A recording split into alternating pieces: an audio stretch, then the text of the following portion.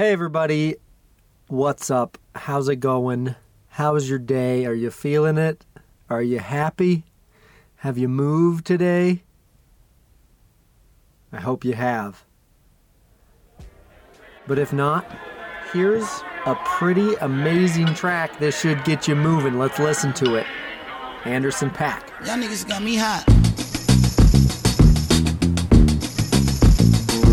Yeah.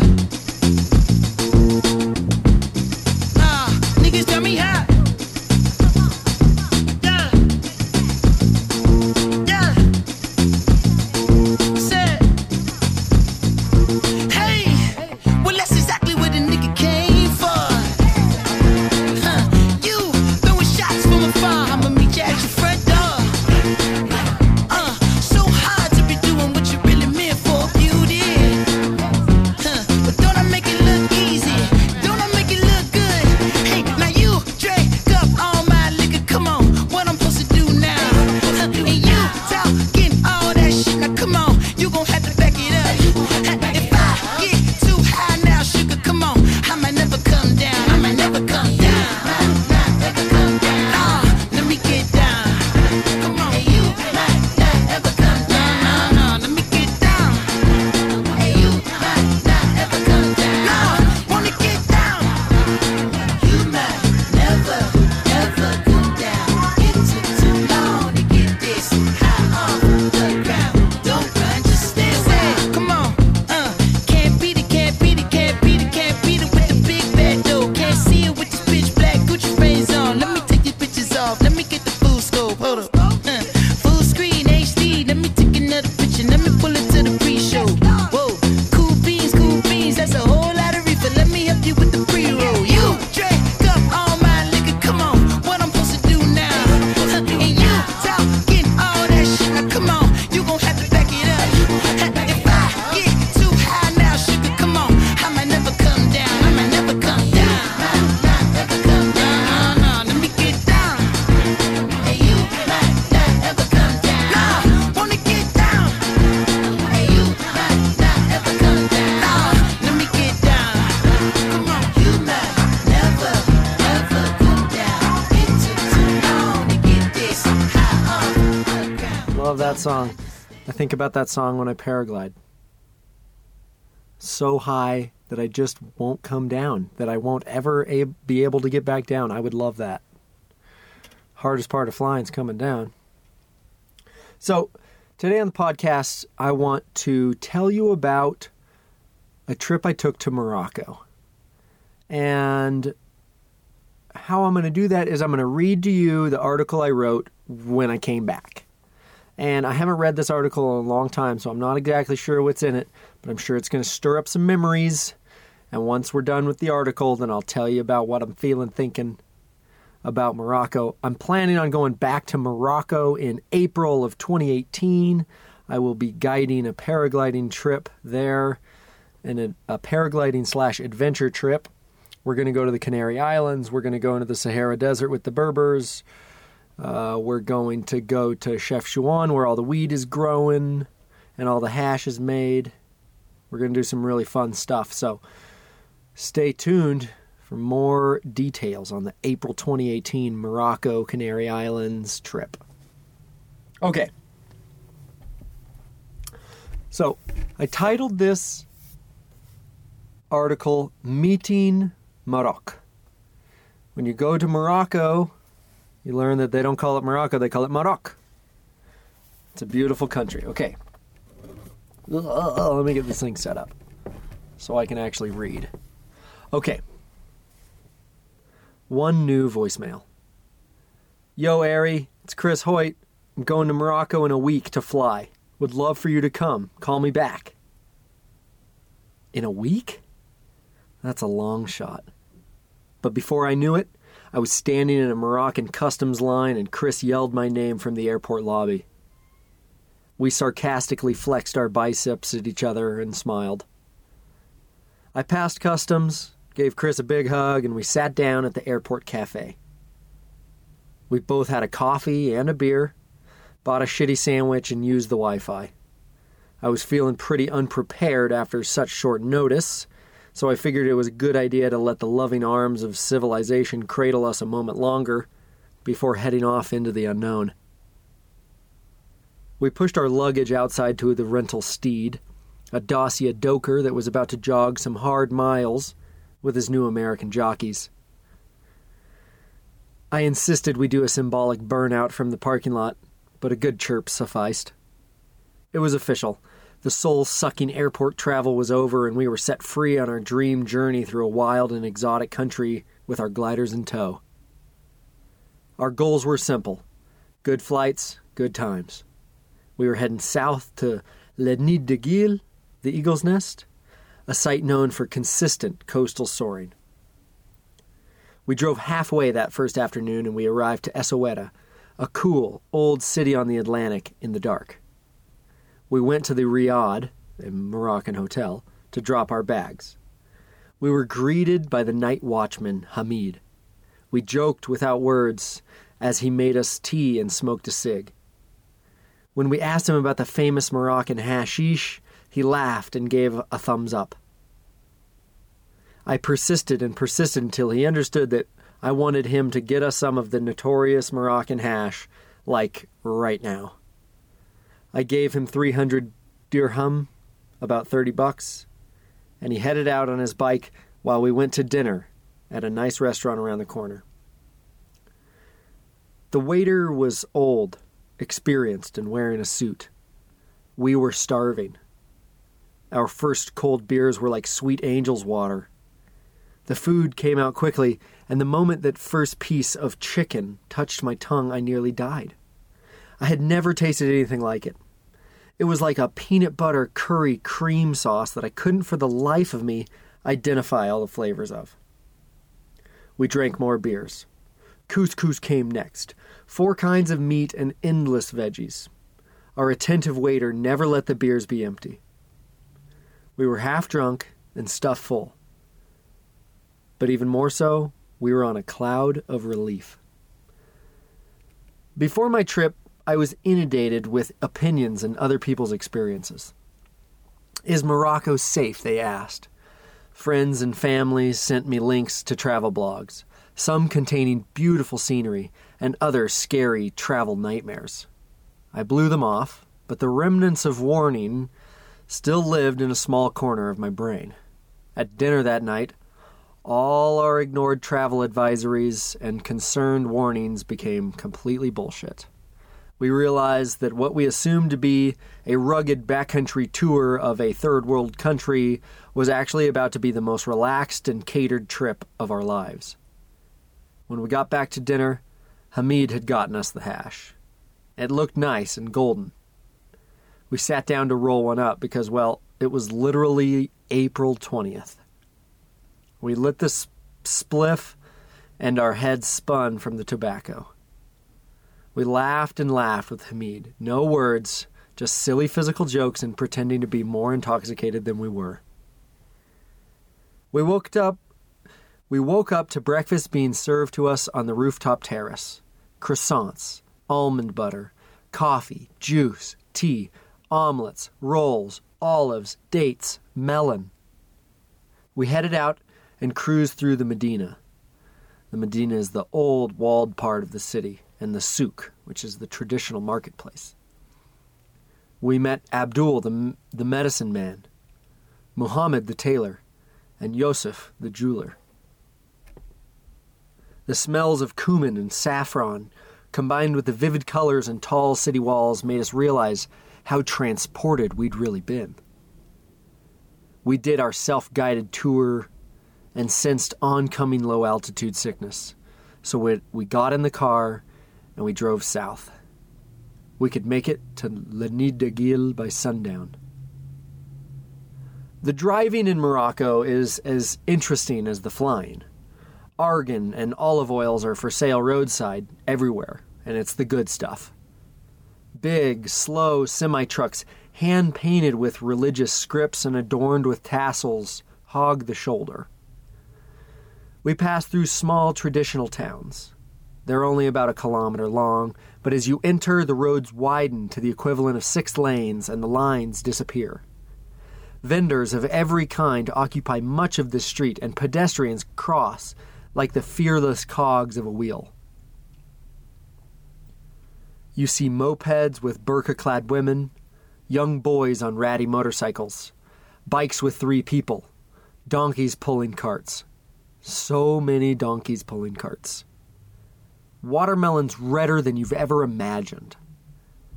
The real Morocco is now at arm's reach. When we finally arrived at La Nid de Gil, the wind was blowing strong, although slightly cross. Windsocks were everywhere. No one was in the air, and the place seemed eerily vacant. Some workers were grading gravel in the parking lot. Others finished new concrete near the paraglide launch. I could tell the place had just undergone some major renovations and was looking really nice. We parked and walked towards the restaurant, still not seeing anyone but contractors. Once inside, the vacant look made sense. The soccer game was on. FC Barcelona versus Real Madrid. A dozen Moroccans sat at the bar in rapt attention. We were then greeted by Abder Rahman, a short, brown 30-something with a legit afro and a smile kilometers wide. His English was hilariously functional, and his energy was warm, welcoming, and bright. As the game came to a finish, Abder showed us to our beautiful room, just behind the infinity pool, just behind launch. We unloaded our stuff, got into our harnesses, and had our first soaring session with the local crew.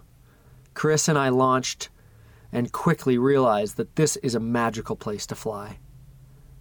Launch sits atop a 5-kilometer-long ridge, about 1,000 feet high and 2K from the ocean, making it a soaring paradise.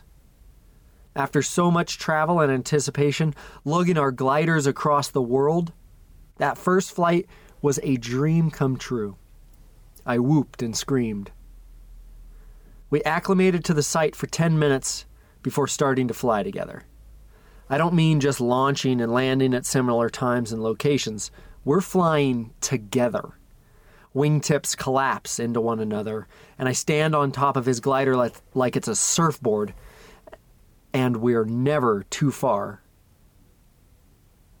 Sorry. I don't mean just launching and landing at similar times and locations. We're flying together.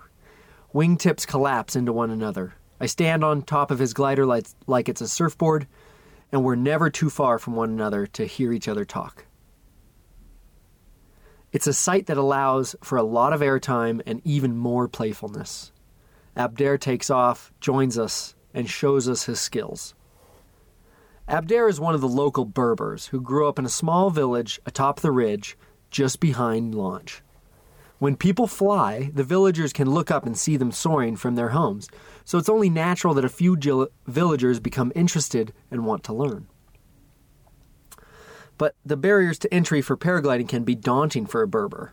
Their currency is weak, and there isn't much work, and they don't often let obstacles stand between them and their goals. Moroccans do what they can to live. Abder and his flying is no different. Over the years, La Nid has been visited by some of the top pilots in the world, and these pilots have obvious influence on the way the Berbers fly. Fast and low and huge dynamic maneuvers on tiny, ragged acrogliders without reserves. Abder's 17-meter F-Gravity was gifted to him and is said to be Felix Rodriguez's old glider, but who knows? It has holes all over it. Over the years, Abder has honed his flying to what he sees in his European acro guests. Perfect kiting control in the constant high wind, and top landing skills that let him slide his feet along the edge of the infinity pool. His familiarity with the site allows him to take 5-minute flying breaks. 1 minute putting on his harness and launching, 3 minutes swooping the rocks in the restaurant to a perfect landing, and another minute to put away his gear. All while he waits on the guest sitting at the bar, and all with a cigarette clutched between his lips. It's a type of flying I'd never seen. Instant access and constantly flyable conditions. We ended up spending 5 nights and 6 days there, but I think I could have stayed there forever. The room comes with breakfast and dinner, and lunch is just a request away. Every morning, we would wake up and head into the restaurant where they had set the table for our breakfast. Espresso first, an egg tagine with bread and olives, then it's straight into the sky. Usually in the morning the air is moist and the breeze pushes the salty air up to dew point only a few hundred feet over launch. I made a morning habit of pushing away from the ridge and up and into the clouds so I could spiral down, breaking through the mist like a superhero. Daily doses of vitamin G are necessary and plentiful. Chris and I would fly right next to each other and head south down along the ridge. About a mile from launch, there is a hawk that guards his domain. He dives at our gliders, screeching and swooping. We try to pass his zone without tormenting him too much and without his claws slicing our wings open. Past the hawk, the ridge shallows for a few hundred meters before a rocky outcropping juts up to the end of the rim. We scratch together over the rocky cliffs before turning back and heading north towards launch. We get thirsty and land. We drink water and launch. We push out and do big wingovers and spirals. We get bored and land. We get bored and launch. We get hungry and land. We eat and launch. This is the way you fly here, whenever and however you want. One day, towards the end of our stay, we ventured 10 kilometers north to a nearby Wagga soaring site in Aglu, where a 15-meter-tall limestone sea cliff was being swept by a consistent coastal wind. The local Berber fishermen have carved dwellings into this limestone. They make concrete patios and paint the doors bright colors. Their nets wait outside to be used. I swooped concrete patios and swooped. That doesn't make any sense. I swooped and swooped, looking down on their handcrafted homes, wondering what it was like inside, and just feeling really lucky. The wind let up and set me down gently on the beach. I kited up to the car, and we headed back to Lanid for a daily sunset soar. After we left our Berber family at Lanid, we stayed in Morocco for another 6 days. 3 of those days thermaling in the Atlas Mountains, the rest soaking up the culture and getting fat on the food. All of Morocco was good to us, but it was there at Lanid that we really felt at home. The flying was just too easy and the lifestyle so relaxing. I could not recommend it anymore. Chris and I are definitely going back next year, and you should come too. The end. Okay. It's pretty good. That article ran in the United States Hang Glide and Paraglide Association magazine.